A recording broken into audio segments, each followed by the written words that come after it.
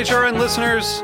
As we celebrate our 15th year, we are deepening our commitment to giving voice to the next generation of food systems storytellers, and we need your help. Our internship and fellowship programs help activate new possibilities for underrepresented and underestimated young people through experiential journalism, audio engineering, and production training. Through these unique programs, HRN helps food equity stewards build essential workforce readiness skills that expand their potential and foster economic mobility.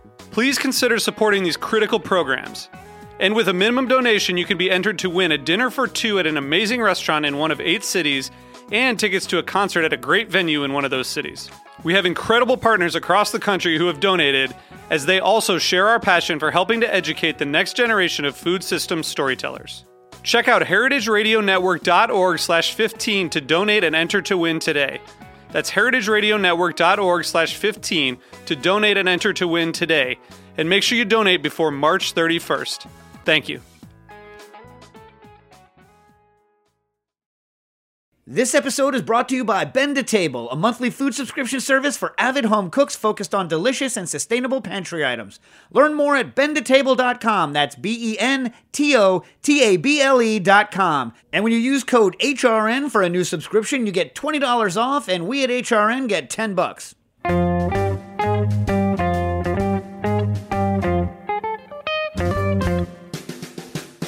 Hello and welcome to Cooking Issues. This is Dave Arnold, your host of Cooking Issues, coming to you live from the Lower East Side of Manhattan. Nastasia Lopez is coming to you from Stamford, Connecticut, and we got Jean Nahul coming to you from, what do you call that, Murray Hill? What is that? Yep, Murray Hill. And Matt is in his Brooklyn booth, right? You're not back in the Rhode Island, are you, in Providence Plantation? No, yeah, Sunset Park, baby. Yeah. Where the hell is Sunset Park exactly? What is that? South of Park Slope. And why do they call it Sunset Park? Since they're like to me, like all sunset things need to be in California where the sun sets. Where when you're on the water, the sun sets. Yeah, but we have an elevated park that is like legit the best place to watch the sun set. I mean, outside of California. Nastasia is a connoisseur of the sun going up and down.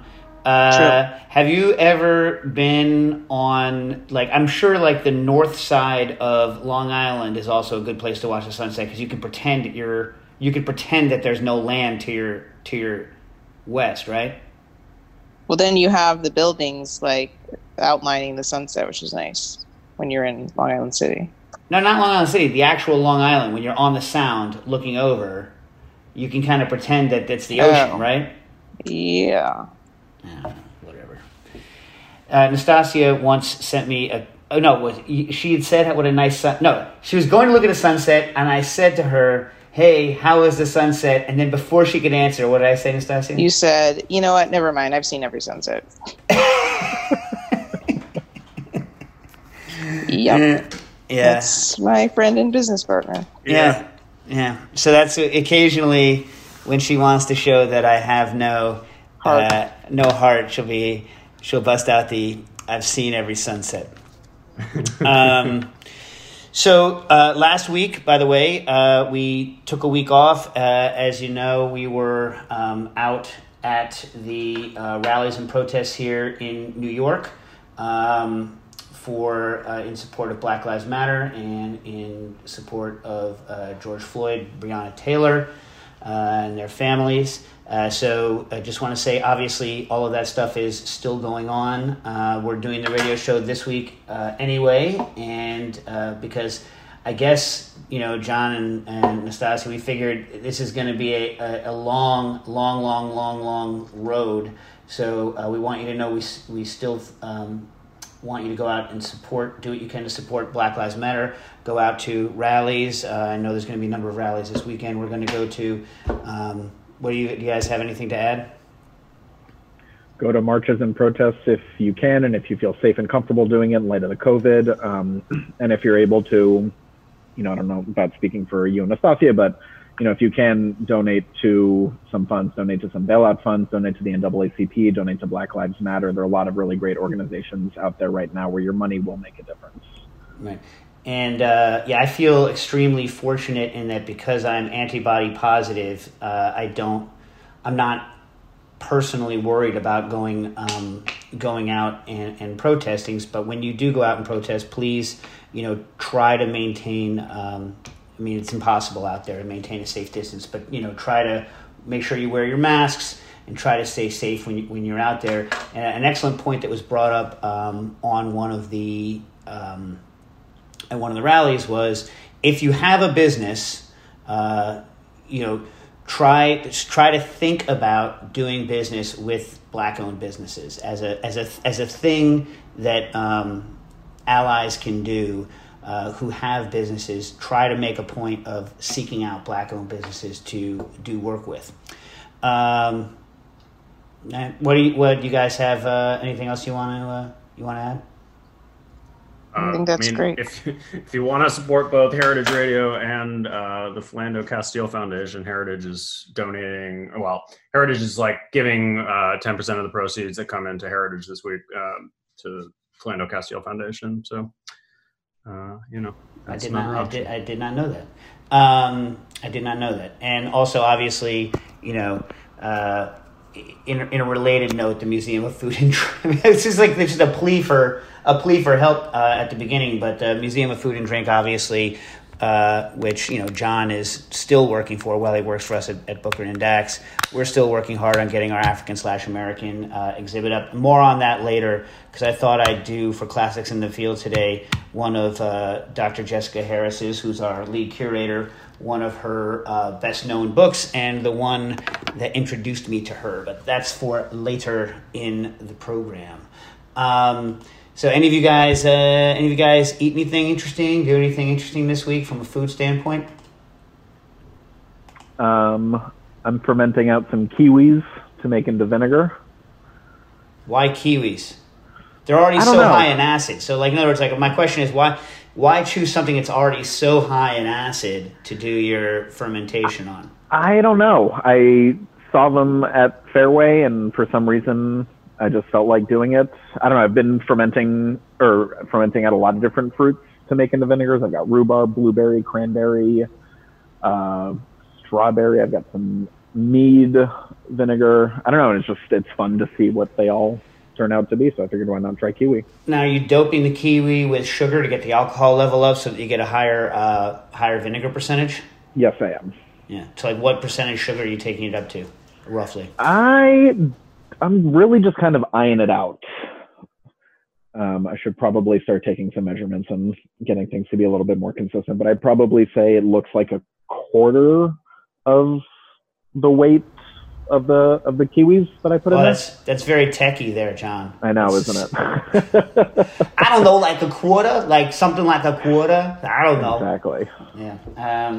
And we didn't get a chance because it happened too recently. You want to discuss your fish feast, your tinned fish feast? Oh, yeah, that was really excellent. I had one of my friends, Brian, over. He works for Jose Andres, and he came over, and we had some really nice wines and then these awesome tinned fish. La Brujula is the brand. They're from Galicia, Spain. And wait, say that again, because that was unintelligible. You got to say that slowly. La Brujula, I think is how it's pronounced. Brujula. And I got every type of, and I've been collecting these for a couple months now, and I finally got every type of tinned seafood product that is available in the U.S. So it was razor clams, cockles, large clams, a whole bunch of different types of sardines, scallops and sauce, octopus and paprika sauce, sea urchin. That's the crazy one right there. Tinned sea urchin roe. It was very good. What do you think about that? Conceptually, Nastasia, what do you think? Doesn't sound that great. Nastasia, also, remember, not a fan of razor clams. Is the only person I know who does not like razor clams. And it's you actually don't like it. It's not that you're worried about sand. It's just you don't like it, right? But it's not the sand. No, it's not the sand. Is it that they're too sweet and you don't like sweet clams? I just don't like shellfish in general. I just really don't like shellfish. What about like steamed mussels with, oh, you don't like French fries? I forgot. Oh my God. I can do without. It's not like, that's the thing. I can eat it all. I would rather not order it. Do you know what it's not like I'm averse. Like scallops though. Whoa. Whoa. All scallops? Yeah. I But ate so you've many been- of them as a kid. Like, we would boil them and then I just eat them. And Well, boil them. First of all, I mean, when was the last time you gave a scallop a chance? Like a real chance? a lot, because that's the dish that most restaurants will like send out from the chef, and you're like, no, and then I just eat it. Yeah. So I've had them a lot. I feel like, I mean, I feel like to really be like you need to do the East Coast scallop thing. But I mean, if you've done it now, if it's been ruined for you, it's ruined for you. And there's nothing I can do about it. No, I've had amazing scallops, like the ones that Pasternak does at S. Like, are you gonna do his? You're gonna imitate his voice for me? If you're gonna, I need to scratch my balls while doing it. but yeah, I mean, I understand what a good scallop tastes like. I understand all about it, but I just don't like it. I just feel bad that it got ruined for you by your childhood. No. Scallops. I ate them a lot as like when they were like special, So which was it? They were special, or you ate them a lot, or both? Well, like they were the special occasion food, like Mother's Day and boiled. So your dad cooked them for your mother on Mother's Day, and he boiled them. Is this what I'm getting? Yeah, something like that. Were they at least in some sort of a soup? Was it a tomato situation? No. What? But why would you boil? I don't know. I'm trying to understand. Like, I'm in a kitchen. I have scallops, and I'm like, what am I gonna do? I'm gonna throw them in boiling water, and this is not what comes to my head. Yeah, I understand. We were a shake and bake household. I mean, I could see scallops in a bag, shake and bake, and then like very quickly like roasted. Like that I could see. If you're a shake and bake scallops, I could design my whole life around a shake and bake scallop. But like, I spent a lot of money on this for special occasion. I'm gonna throw it in boiling water. I mean, I don't know. John, what do you think, man? What do you think, Matthew? I mean, I wouldn't boil a scallop, but like if that's how Nastasia and her family enjoyed them as when she was growing up, like, sure. I don't know. I mean, have you tried a boiled scallop? Like, do you have the right to crap all over it the way you are? I've had scallop in soups. Okay. Right? But if you're going to put a scallop into a soup situation, right?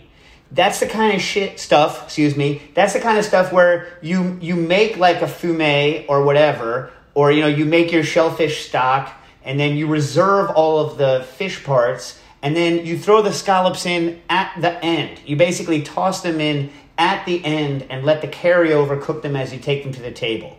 Every time I've ever done like a fish stew or a fish thing and it involves scallops, the scallops, I steam cook all of the shellfish over, like with white wine, and take the steaming liquids, add those to the pot to make the base soup, use the bones from the fish to make a fumet, combine those two things, make the stock, and then fold the actual seafood products, especially something like scallops, in at the end. That's the way for decades and decades and decades that I have done any fish stew or any fish, like liquid fish product that wasn't meant to be cooked forever. Like a I don't really care what I'm doing. I mean, that's not how I do, clam chowder, because they're supposed to be little rubbery garbages there. That's the whole concept, is rubbery garbages. So you hack them up and you do it. You know what I mean? But your way is very not shake and bake. No, but I'm saying, like, I could see some sort of a shake and bake situation. Am I the only person here who has actually made shake and bake in the 70s? Yes, obviously I'm the only one who's done it in the 70s because I'm the only one that was alive during the 70s. But I remember actually doing it. It was a real thing that we did back in the day. That is real. That happened. That is not like just like a myth, the shake and bake. Did you actually do shake and bake at your house, Nastasia, or are you just saying that? Oh, all the time, yeah. So they had it in the 80s as well? Mm-hmm. Yeah. Still on supermarket shelves today, yeah. Really? You can still go buy shake and bake? Yes. When you were growing up, did they have that commercial? Shake and bake and I help? Yeah. I help! The kid did not. Well, it was a help, I guess. It was a help. Did they have the Hamburger Helper commercials when you were a kid? Mm-hmm. Did they have the Rice-A-Roni commercials? Oh, yes. So we basically, even though we're like, more than 10 years apart, we're basically had the same kind of commercial-based childhood. That's why Dave and I need to enter a game show together. I really think that would pay for our next product, Dave. The game show together. Well, we have money. We have code words that we say with each other that no one else would get. Right. It's got to be like the Newlywed Game, but for colleagues. Yeah. For like business partners. Yeah. We would kill. We would kill. Yeah. We would wipe them out. It's true. But I still now can't get all of these dang commercials out of my head that I just brought up. Did they have the, you can't have cookies for breakfast, but you can have Cookie Crisp commercial when you were a kid? Yes. Yeah. We weren't allowed Cookie Crisp, though, because that was pushing it. Yeah. Well, first of all, it's garbage, and it's all sugar. So, Booker's here, by the way. Booker's now. Hey, Booker, where's my cake? He can't hear you because I got the headphones on. Nastasia wants to know when you're going to bring her cake up now that we've entered phase 1 and you can get on Metro North. End of month. I'll think of a time sometime towards the end of this month. No, there you go. Towards the end of this month. So Booker has made Nastasia's red, white, and blue sprinkle cake. And it's made?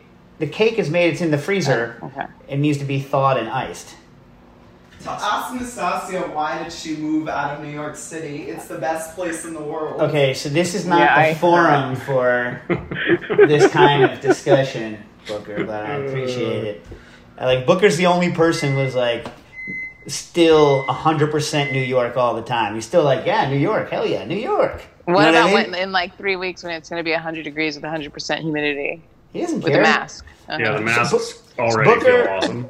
Booker spends 23 and a half out of every 24-hour period in his room, which has an air conditioner. So it's But he's going to start riding the subway again, I thought. Not anymore. I started taking the subway again. Yeah, so he started taking the subway now. So now he's going to... Well, we'll see. Booker has endured many a New York summer on subway platforms. So, and he, for whatever reason... with a mask. Yes, that's true. For whatever reason, Booker prefers, cloudless days. One tiny wispy cloud at 32,000 feet. Did you tell him what happens when it's a cloudless day for nuclear bombs? Oh, no. Did we talk about that on the air? Have we talked about that on the air? Probably. Yes. There was a whole city. Well, I'm not going to get into. I'm not going to get into nuclear warfare and cloud cover. Right now, we can do that. Yeah, that'll just take us straight to the end of the show. So. It will. I'll just keep going on. Chat starts to revolt after about 25 minutes of non-cooking related stuff. Also, they said don't cook tonight. Called Chicken Delight or something. Is that another one? Chicken Delight. I don't remember. See, did I get Chicken Delight? Chicken Delight. I'll have to Google that one later. I mean, I can still picture that creepy hand though from Hamburger Helper and the super that. It was I don't even want to get into the gender politics of the Hamburger Helper help her hamburger help her make a great meal. It's just it's garbage. Anyway, but nothing against the product. I don't even remember what it tastes like. It's fundamentally a hamburger macaroni casserole product. Am I right? Mm-hmm. Oh, here's a question for you. What happened to the Sloppy Joe? Does anyone still make the Sloppy Joe? No, but they're good. Who is this Joe? There's a restaurant in New York City that does. Well, it's like a fast casual kind of thing, but Schnippers, got the big red logo. They sell a Sloppy Joe. Also, Brooks's vegan Sloppy Joe. Oh delicious. My God, it's so good. Yeah. Delicious. Now listen. Where are you with knife and fork on Sloppy Joe? Or are you a pick up, drip, 8,000 napkins, and then fork up the stuff that falls on your plate? The latter. You got to put the sloppy in Sloppy Joe. Are you kidding me? So you don't pull a de Blasio. You don't fork your knife and fork your Sloppy Joe. Well, open-faced turkey sandwich, you're allowed to eat with a knife and fork because it's not a sandwich. It's a lie, right? Sure, that makes sense. Yeah. So what about you, John? You pick up your Sloppy Joe and have it go everywhere? Yeah, I think so. I mean, I haven't had a Sloppy Joe in a little while. The last one I probably had was Brooks's, but yeah, I think so. And yeah, Brooks's, you just kind of pick it up and eat it. Yeah. Have I ever told you my multi-zillion-dollar food idea? Maybe. So that feels like a good one to share. You probably should have told Nastasia that one at some point. That we're never going to do it. Maybe not on the air, but we're never going to do anything. We're never going to do anything. So here's what it is. This is why we don't have any money. Here's what it is. Here's this. So I think it was Stas. You were already working. Remember when the stoners came and they wanted to make burrito tape? Oh yeah. So these stoners, self-styled stoners, wanted to make an edible tape so that they could tape their burritos shut, so that when they ordered their burritos, when they were stoned out of their mind, they wouldn't drip the product everywhere. You remember this, Nastasia, right? And I said to them, well, I'm not going to make you a tape, but I did invent my thing, which is the semichanga. Have I discussed the semichanga? Yes, you have. On the air? Well, I will say it again because no one has served me one yet. So what it is it's half burrito, or maybe even 2/3 burrito, and 1/3 to 1/2 chimichanga. So you have the hard base to hold the burrito with, and then you pick it up, you eat the soft burrito, and then you finish the hard chimichanga section much like an ice cream cone. That is all kinds of winning. I would just leave it at that. I think the edible burrito tape is the bajillion-dollar idea. Those stoners were right. I'm not going to pass any judgment on you for saying that, but like, what are you going to make this edible tape out of? We were working with agar strips. I mean, why do I want edible tape on my burrito? I'll tell you what I do hate. I do hate chewing on paper. When you buy like a sandwich that's goopy or goopy burrito and you peel back the paper and it gets all goop over the paper and you can't see the paper line anymore and you start chewing on the paper, unpleasant. Yes. Unpleasant. What do you think about eating the rice paper on a White Rabbit candy? Like it. Yeah, I do too. Do you know White Rabbit in the 80s was slightly softer, different. They changed the recipe at some time in like sometime in the 90s. I think all through the 80s it was the same. But I love a White Rabbit candy. You guys like Matt and John, you White Rabbit candy people? Never had it. Good. Well, you've never had a White Rabbit candy? No, man. What the hell? Send me one. I mean, they're not the same anymore, but I mean, they're easy enough to get. Remember in the, what was it, early 2000s when those ginger candies all of a sudden became the rage? No. The super hot ginger candies? God, I gotta get you guys on the candy train. I love those things. That's not really Nastasia's jam though, right? All right, quick note on bread making before, in the wake of the Adam Leonti thing, I've been experimenting a lot with bread. I've got people Instagramming me stuff and Twittering me stuff on bread and milling. Maybe we'll just do another show. I've been working a lot with milling and different sifting technologies, so I have a lot to say. I've been plowing through a bunch of the wheat that I've bought. I've been experimenting mainly with hard red winter. I don't have any hard red spring yet, and with that's the best. Soft white. The hard red winter. That's what we made our whole grain pasta out of. Didn't you use some durum?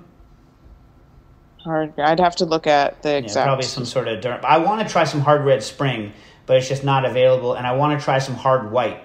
So, I mean, I will not because I have questions to get to, but like I could talk about like what I have learned over the past month in terms of flour tastes, and like here's how this is going to work. So Nastasia, I don't want you to worry. Here's what's going to happen. Great. Here's what's going to happen. I am going to probably do this for 3 or 4 months. I'm going to go through all of the wheat I have, plus I'm going to buy some hard white wheat and some red spring when it's available again. I'm going to be testing a bunch of different stuff because I love the product that I'm making and I think it's different. But I also like bread made from roller milled white flour, right? So I don't dislike bread made from roller milled white flour, and I don't eat foods based on whether or not I think they're healthy. I eat them based on whether I think they're delicious. I do want to tell you, if you have not milled your own flour or had very freshly milled flour or somebody else's freshly milled flour bread, it is way different and way better and way more interesting than any other whole wheat product than I've ever had. And I'm having fun working with it. But it's kind of like, when I roast coffee, I'll roast coffee for like a year, then I'll take a pause for a year or two, then I'll do it for a year or two. I feel the same thing's going to happen to me with milling my own flour. So you don't need to worry about me doing it all the time, because Nastasia believes that anything that I get into, even slightly, that's going to be my new my new thing, that I'm going to become a Civil War reenactor. What else do you think I was going to do? Leatherman. Well, that's going to happen. Like if my family ever leaves me, my whole life has been centered around Broadway. Yeah, well, wait, what about Broadway? What was Dave? Oh my God, Dave, belt out a show. I will not. Oh my! You guys are so you. You've heard me do it on the air a million times. Nobody knows Dave Arnold. You haven't heard him belt out a freaking show tune. Oh man, we're just letting it fly today. I'm gonna spend hours bleeping this show. So Booker was saying he wanted to sell. His brother, like I don't know where this came up, but he was very anti his brother. And and so I started singing "Boy for Sale" from Oliver, and then Booker did not enjoy that very much. But of course I know Oliver by heart. I mean, who doesn't know Oliver by heart? You also know Les Mis. You do Fiddler on the Roof. I used to literally know Fiddler on the Roof by heart, because in 6th grade I was Tevye, and back then when I had nothing else on my mind, I memorized the entire play in a night. You also do the dance moves. I mean, I mean, how hard is Deedle Diddle Deedle Diddle Deedle Diddle Dum? You go around the room all day long. I biddy biddy bum. Come on, man. I mean, this is stuff that stays with you forever. You never lose. By the way, I think he lived very close to where I live also, now. Also, Dave, you and I were saying we were going to start a band last week, and I was like, I can't sing. And you were like, that's okay. Don't worry about it. It's not important. It's not important. Yeah. Yeah. Why were we going to do I don't know, just something other than what we were doing, which doesn't appear to be working.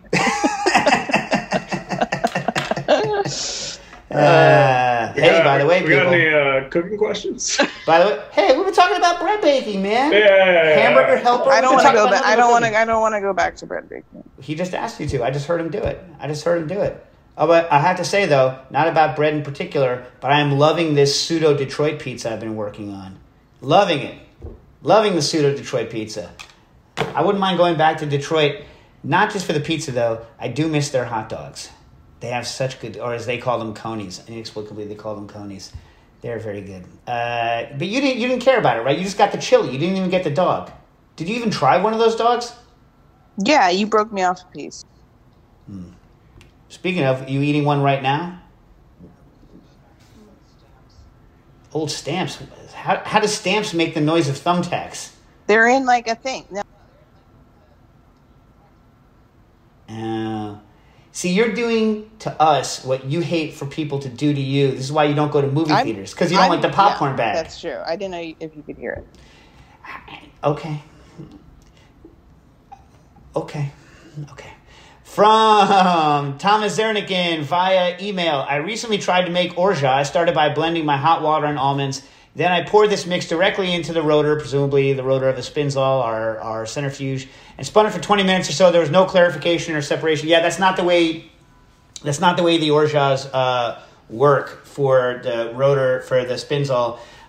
In general, I'm usually making such a large quantity of those things that I go through a nut bag, and then a press is actually how I do those things in real life. But when I do nut milks in the Spinzall, I do it around the quantity of nuts. So I always have the quantity of nuts in the recipe be roughly 400. What kind of nuts? These nuts. Is that what you're looking for? Yes. Yeah. But if you're oh man, now I have that whole song going through my head. So if you do that, the idea is that all of the liquid that you blend in will get filtered through these nuts as they go through, as they're in the rotor, and you'll get, because the first couple hundred milliliters you get off are going to look almost clear in a continuous situation, but you're not going to get a decent separation out of those hard pureed nuts like that. Even in a big centrifuge, you will get it when you're running it at 4,000 Gs for like 20 minutes. But with this one, it's really more about trying to fill the rotor with these nut solids, and then getting the stuff out. But in general, like nut milk bags, and are I think the way to go. But there endeth the suggestive nut bag talk. Aaron Holback from Instagram. Okay, now Nastasia's going to hate this one. You're going to hate this one, Nastasia. Which is because it's like highly technical and like all tweaked out. You hate it. Anyway.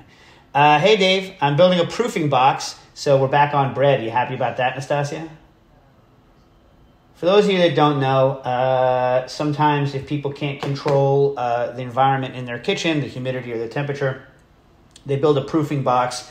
The proofing box is usually a higher temperature than you would have in your normal house or kitchen, but it's consistent, so you can kind of guarantee the proofing rates, and you need a relatively high humidity and a relatively high temperature, but also a relatively large volume because you're going to be putting a bunch of bread into it. I am building a proofing box by retrofitting a Coleman cooler with an immersion circulator and closet shelving. I intend on mapping the boule, i.e. the bread boule, the bread boule's height through its proofing by using a laser ping rangefinder with 1 millimeter resolution. How do you like that, Stas? Okay. Yeah. I was wondering if the appropriate time to bake is when the boule's maximum height has plateaued. I'm just getting into the modernist bread and I've yet to find a conclusive answer to this question. I would say no. That's probably too late. Thank you, Aaron Holback. And then as a follow-up, I found that measuring the height proportional to volume is an unreliable gauge of fermentation. In fact, at either maximum, the dough would be over-fermented. I use the finger dent technique, and I'm now exploring ways to quantify this qualitative test. For those of you that don't know, the finger dent technique when you're proofing bread is if you push on the bread as it's proofing. So you've done the shape. And by the way, by far and away, the thing that when you're beginning in bread that you're gonna probably F up is the shaping part of it. So much of the structure of the final bread is, because think about this, you do what's called bulk fermentation, it ferments, and then often you punch it down or you do whatever you're going to do after bulk fermentation. Then you divide it into whatever its final loaves and or buns are, and then you do the shaping. And so much of the texture and structure of the bread are done in that shaping thing, and I think that's where a lot of people mess up. Anyway, so the finger dent technique, after you've done your final shaping and you're proofing it, that's my large dog being happy that Jen just got home from work. So when you push in, if you push and you push on it a little bit, and if it pops right back at you, like if it's very elastic, it means it hasn't inflated enough to reach anywhere near the edge of the gluten's kind of extent. If you push it in and your finger goes into it and it starts collapsing, well, you waited too long, because at that point, any kind of hit's going to make it deflate. What you want is for it to still be going up when you put it into the oven hits it, the temperature goes up, boom, you get your oven spring, but it doesn't collapse, and then boom, you get your perfect bread. So that's the dent test. Anyway, so here's, Nastasia's going to hate this even more. I intend to use a series of linear servos to emulate a finger impression while mapping the rebound volume through a 3D depth sensor. If I'm able to automate calling the proof, it may be interesting to design a consumer model with more economical components. My inspiration for this project is no kitchen gadget can simplify calling proof for you, which is a quote from Modernist Bread 3-220. With that said, I fear that I'm innovating for innovation's sake. How would you proceed? FYI, my summer research plans were foiled by the pandemic, so I've turned to experiment at home. Thank you, Aaron Hoback. So I would definitely say that this is something that you should do, Aaron, for your own edification. I don't know anyone's going to buy a proof tester. What do you guys think? With the sudden popularity of bread baking at home, I think this is a stretch. There's also, I'm going to put it to you this way, Aaron. I think this is kind of fascinating. I'd love to know, there's a huge, long history in industrial cooking of testing things that are kind of untestable and coming up with standards, and then those standards become kind of the standard. So in the pea industry, there's a thing called the tenderometer, and they have a very specific shaped instrument that crushes a very specific amount of peas and measures the very specific weight that it takes to crush that. And that's turned into a tenderometer reading for peas. And a lot of things have these very strange kind of standards that are built up. So who knows? Maybe you'll come up with the proof standard. But I will also say I watched recently a video where someone did the same recipe at 4 different proofs under just right, or under, a little bit under, just right, and like a lot over to show the difference between them. And the difference in whether they proofed it correctly or incorrectly is not as dramatic as you might think. But it's instructive to go look at their videos to see what the effective proof is on bread. Okay. Brian Yurko writes in, hey, hope you're well. Had a question about vacuum pumps. Any suggestions on what... Nastasia's like, geez, vacuum pumps. Then I got it. Any suggestions on what to do to get a seized pump going again? And just because I know Dave likes the details, it's a Bush R5RB0021C with an electric motor, all inside of an UltraSource UltraVac 250. Brian, so most likely what has happened, luckily for you, the Bush pumps are, well, unluckily for you, Bush pumps are fantastically expensive. Luckily for you, they're also completely rebuildable. The odds that there's something wrong with the electric motor are probably zero. Those motors are a beast. Almost certainly what has happened, and by the way, you can go online and if you look up the R-Series Bush pumps, there's a complete rebuild guide online that's available for them. Let me see if I can get you the title for it. The rebuild guide is titled Maintenance and Repair Manual, R5 series. And the thing's all there and complete down to like how to get the taper pins out without damaging them. It's a very good document. Undoubtedly, what has happened is this. Inside of an oil-based vacuum pump, there is a spinning wheel, like an eccentric spinning wheel. On that spinning wheel is a vane that it pops up and it's spring-based. And that vane, I think they're carbon, I'm not sure. That vane, I forget exactly what they're made out of. That vane pushes up against the outside of the pump and sweeps through the oil and acts like a high-lie scoop, going back to the 70s, acts like a high-lie scoop and scoops the air out from the low-pressure area through the oil and out the high-pressure area. And if you shatter one of those vanes, it'll seize the pump right up. Most likely you have a thrown or shattered or stuck vane. So you need to drain the pump, get rid of the oil. That oil is ruined. Clean all that stuff out and either repair or fix the vanes, which is a very small price to pay compared to the price of that Bush vacuum pump. Was that a blessedly short enough answer for you, Anastasia? Yes. All right. Rachel Meyer wrote in, and I don't have an answer for this one, but more of a throwing it out there. Maybe we have in the listening audience a pectin expert, maybe one of the people from CP Kelco, because I don't know that I still have our contacts at CP Kelco. Piper Christensen, who used to work with us, his family is part of CP Kelco, but he doesn't talk to us anymore. Now we still talk to him. He doesn't talk to us anymore, right, Saz? Yep. But anyway, he's got the Kelco contacts. This episode is brought to you by Bend to Table, a monthly food subscription service for avid home cooks focused on delicious and sustainable pantry items. So I got my France box, and one of the things in it was the lavender blackberry rhubarb jam from V Smiley. So what I recommend you do with this, spread it on toast. And for toast, if you got the Bend to Table Essentials box, in that box, you may find a Main Grains Red Fife wheat flour, and you can make a delicious, very full-flavored whole wheat bread from the Main Grains Red Fife. I will say this, if you're not used to baking with whole grains, realize that you're going to need to have a much higher hydration ratio. It's going to take more water than normal. I would let it ferment for a relatively long time so that everything gets absorbed, and it's going to feel a little bit different in your hand. If you want great flavor, but want a more traditional kind of fluffy loaf and you're not used to baking with whole grains, it's okay to mix that with 50-50 that flour and either a bread flour or even an AP flour, and then you can do what's closer to a Jim Leahy no-knead a bread kind of a recipe. And then when we had stuff left over, we toasted it, and guess what we spread on it? The V Smiley lavender blackberry rhubarb jam from the Bend to Table box. So that's what I would do. Go to bendtotable.com to start your monthly subscription. Use the discount code HRN to get $20 off a new subscription, and Bend to Table will donate $10 to support Cooking Issues and all of HRN, which stands for Heritage Radio Network's programming.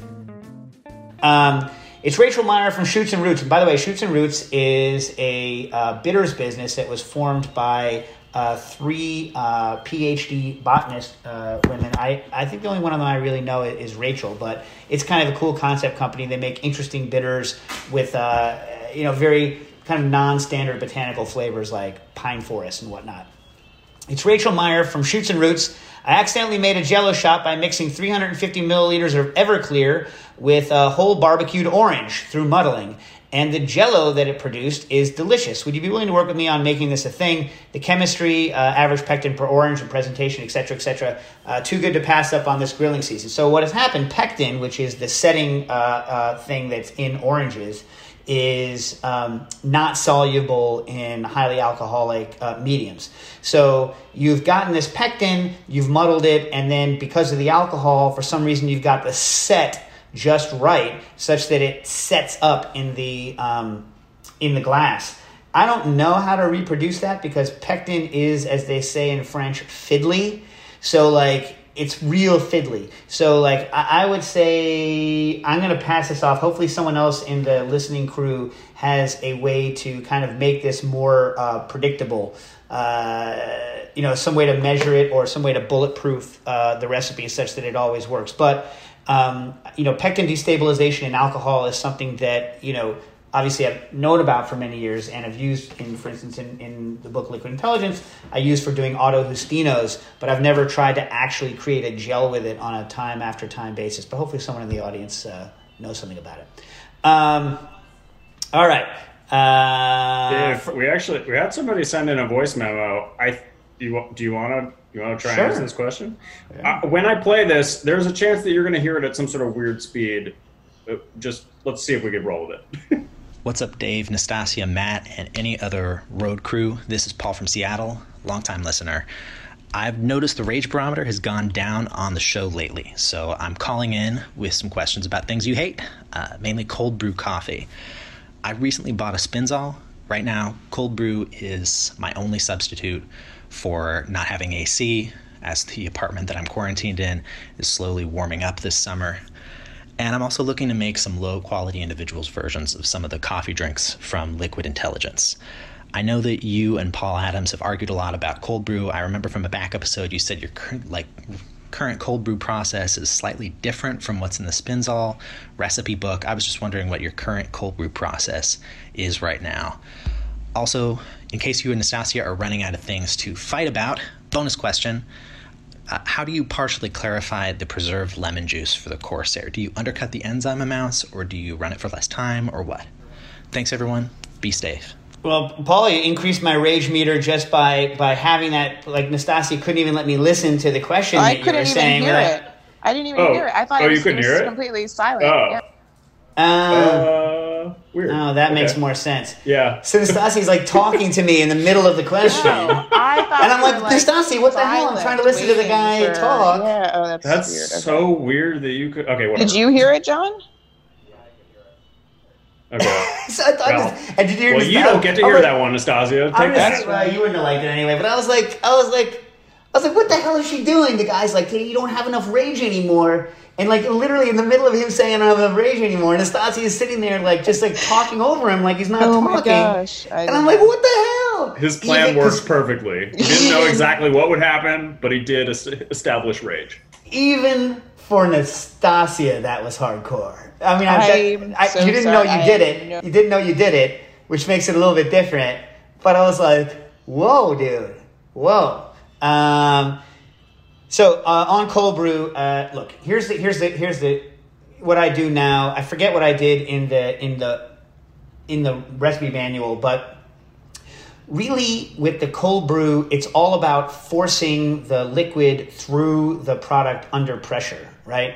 So like if I was going to build my own cold brew machine, what I would do is take a high pressure tube and put the water in at the top and force it at a high pressure, almost like espresso style, through the puck and then over and over and over again. And that's kind of what you're doing when you're doing cold brew in the Spinzall, is you're putting the cold brew in, it's going in the tubes, it's getting fed into the Spinzall rotor, getting forced down to the bottom, being held there under pressure, and then getting forced up by the weight of the new liquid coming in, and it's cycling out cold brew.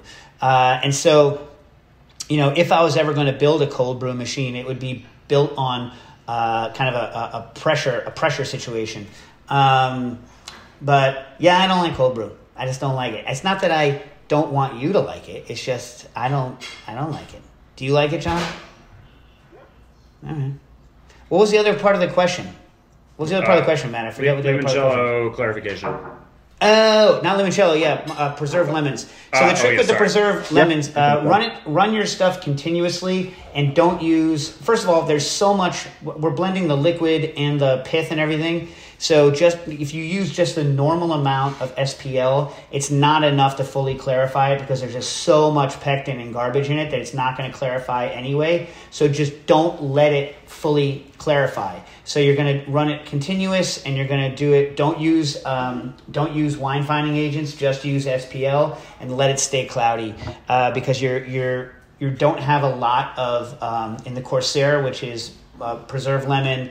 Moroccan preserved lemon, simple syrup, lime juice, tequila, and hot stuff of your choice.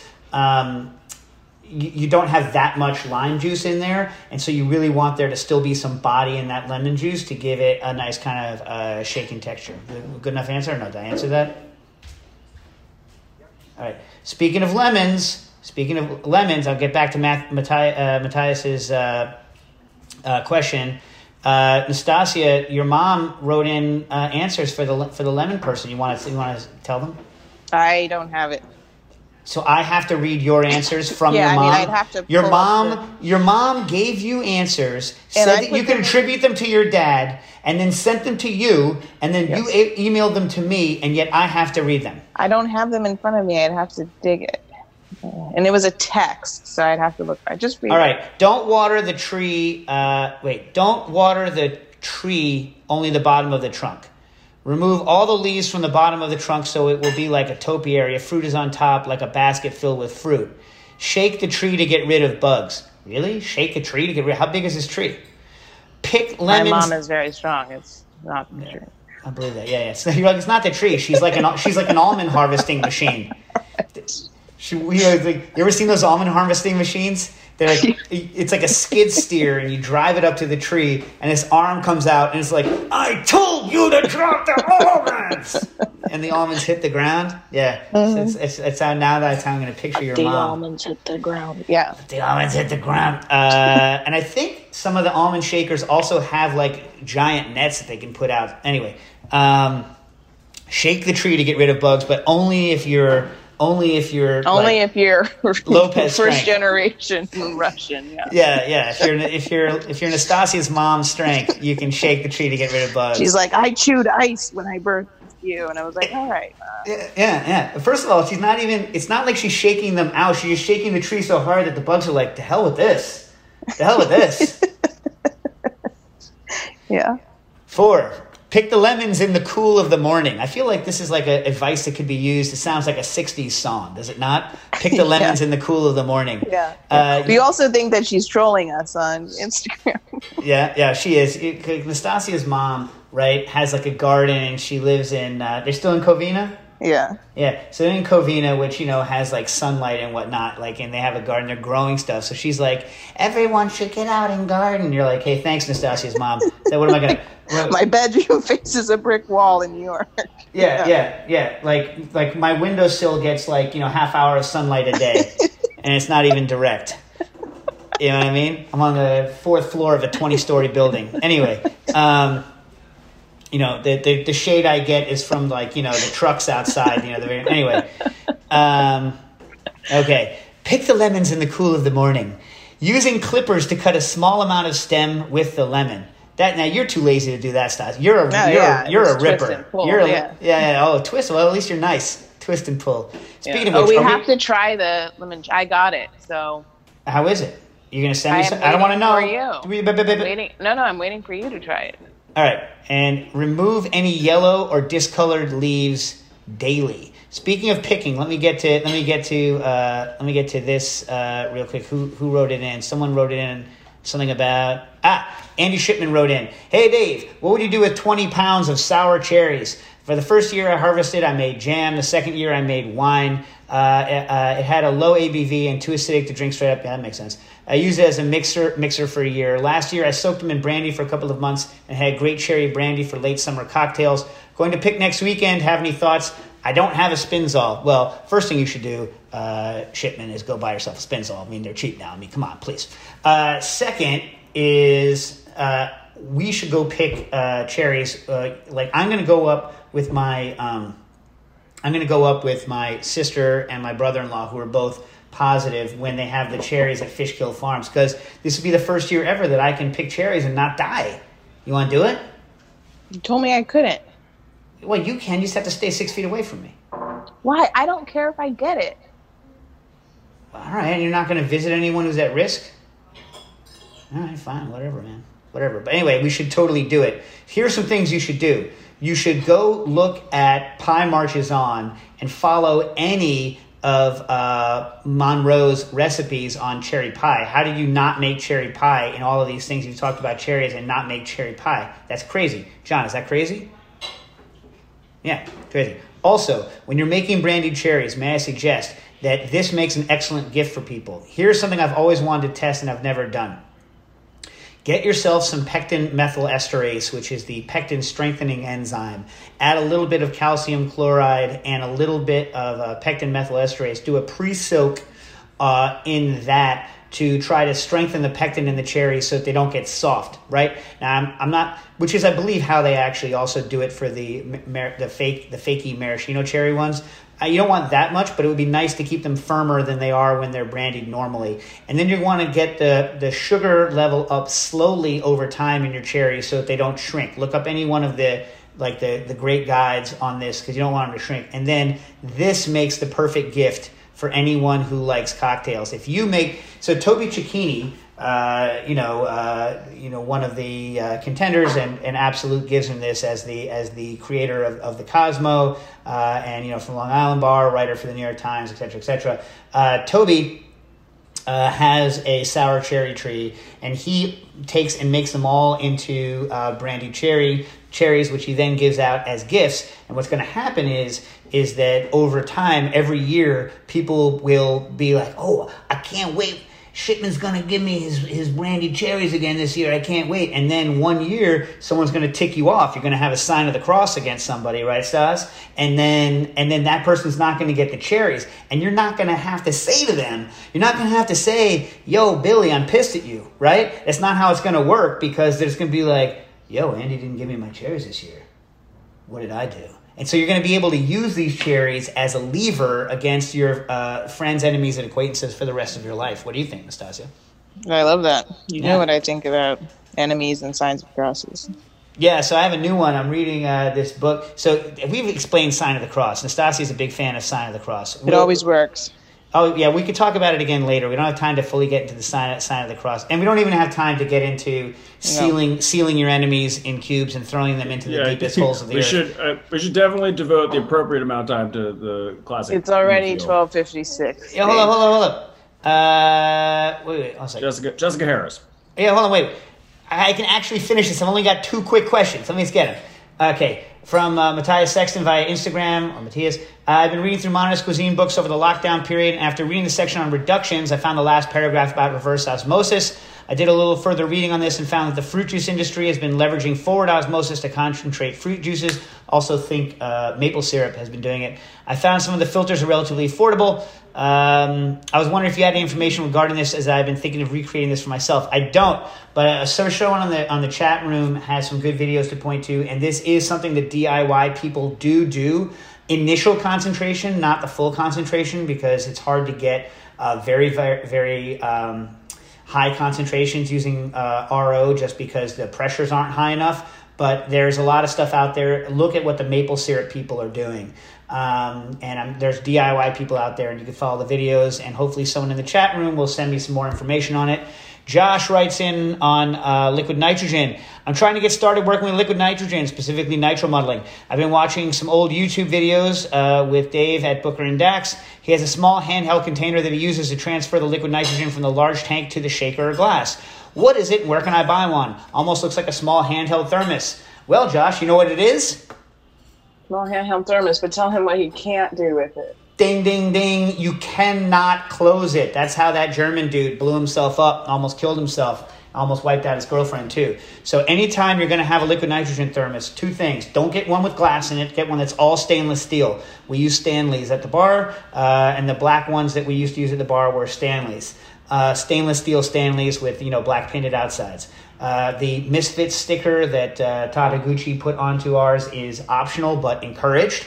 And then they last almost forever. But don't seal it. As soon as you get it, take the lid and throw the lid away.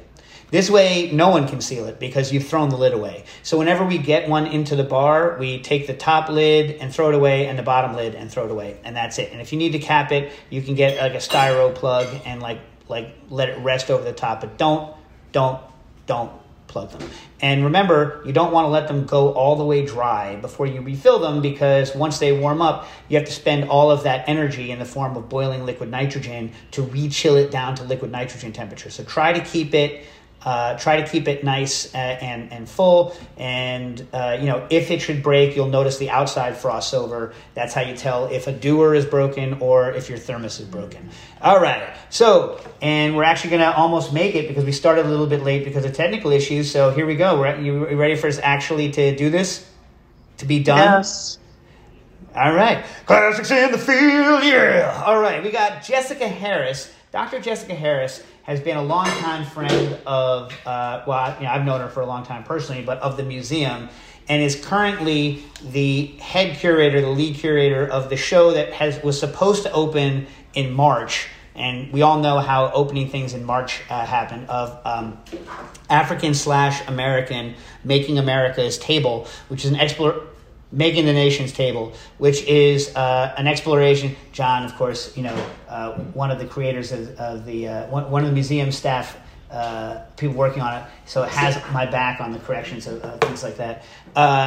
Is an exploration of the contributions, the kind of widespread, systemic, and largely unknown contributions of African Americans to American foodways. In general, so things that you might not know. You want to give a couple, John? Yeah, Alfred Crowell in 1896 or 1897 was the second African American in Pittsburgh to receive a patent, and he patented like the clicker lever mechanism on the side of ice cream scoops, which is kind of my favorite thing to point out. I know, Dave, your favorite example is Frederick McKinley Jones, who is largely responsible for a lot of the cold chain and shipping foods.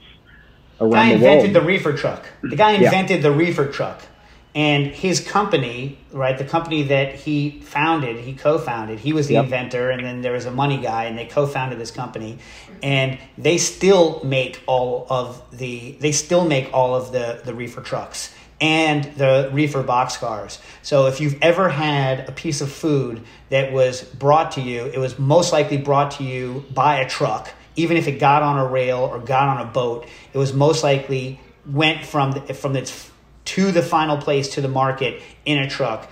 That truck was refrigerated, and that refrigerator is a direct result of his work. So, like, the entire food system as we know it would not make sense without him. Anyway, built the very first kind of portable refrigerator compressor. We tried to get one, and the company wouldn't give it to us. I was so pissed. They had one that they had decommissioned. It looked like we were going to get it for the exhibit, and then for some reason they just crapped out. Did they ever give us a reason why they crapped out on that? No, they just kept kind of saying it was too big to move, and yeah. They instead recommended we get little toy truck replicas.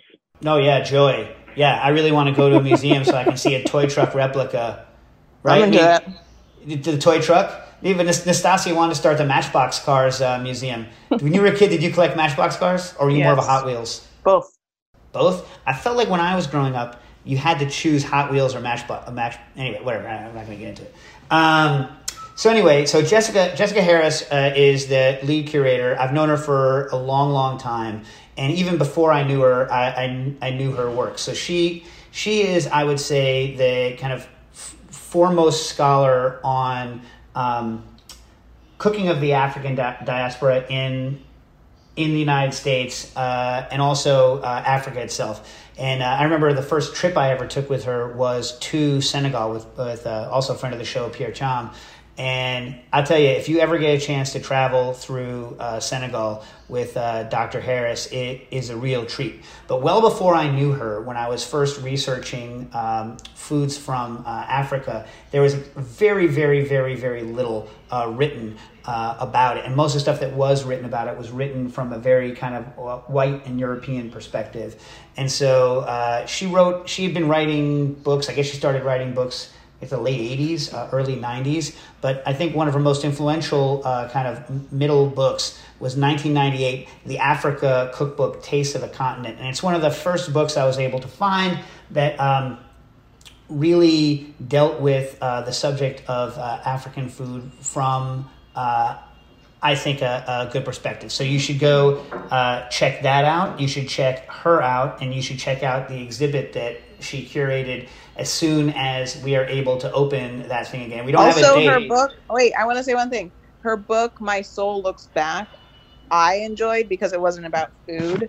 It was about like growing up. I mean, living in New York in the '60s, and how she was friends with James Baldwin and Maya Angelou, and it's really cool. And she gives a playlist to listen to while you're reading it. Yeah, there's a section in that book where she talks about how mean Nina Simone was to her, which is kind of funny, right? Yes. Nina Simone was so mean to her. Yes. So mean. Yes. But anyway, Dr. Harris is a treasure. I'll give you one more story about, so like Dooky Chase, a very famous New Orleans restaurant, Nastasia had organized for them to come do the Mofad's Gala. If you don't know who they are, like get out from under your rock and look up who they are. But they, for years, forever, they've never done anything outside of their restaurant. They've never needed to. They've been very kind of New Orleans focused, and even within New Orleans, within kind of their restaurant and the community that went to their restaurant. And, the last time I went to New Orleans, Dr. Harris told me I had to go talk to them about cocktails. I'm like, I don't really know why they want to hear from me, but I'll do it because you told me to. And then when I got there, I found out she had called them and told them that they needed to talk to me. And it's just the kind of thing. It's like, well, why'd you do it? She's like, well, Dr. Harris said to. And that was all you needed to say because people just don't say no to her. You know what I mean? But it was, she wanted them to come to do something at the gala. And they were actually going to come up to New York and I hope make shrimp clemenceau, which is my favorite thing that I had when I was there. They still, when we get back to whatever, I think they still will. Yeah, but just to show how much weight, she's the kind of person that could just tell someone of that stature, please do it, and they will do it. So she is someone whose word can be trusted. And that's it. Cooking Issues. Cooking Issues is powered by Simplecast. Thanks for listening to Heritage Radio Network, food radio supported by you. For our freshest content, subscribe to our newsletter. Enter your email at the bottom of our website, heritageradionetwork.org. Connect with us on Instagram and Twitter at heritage_radio. You can also find us at facebook.com/Heritage Radio Network. Heritage Radio Network is a nonprofit organization driving conversations to make the world a better, fairer, more delicious place. And we couldn't do it without support from listeners like you. Want to be a part of the food world's most innovative community? Subscribe to the shows you like, tell your friends, and please join the HRN family by becoming a member. Just click on the beating heart at the top right of our homepage. Thanks for listening.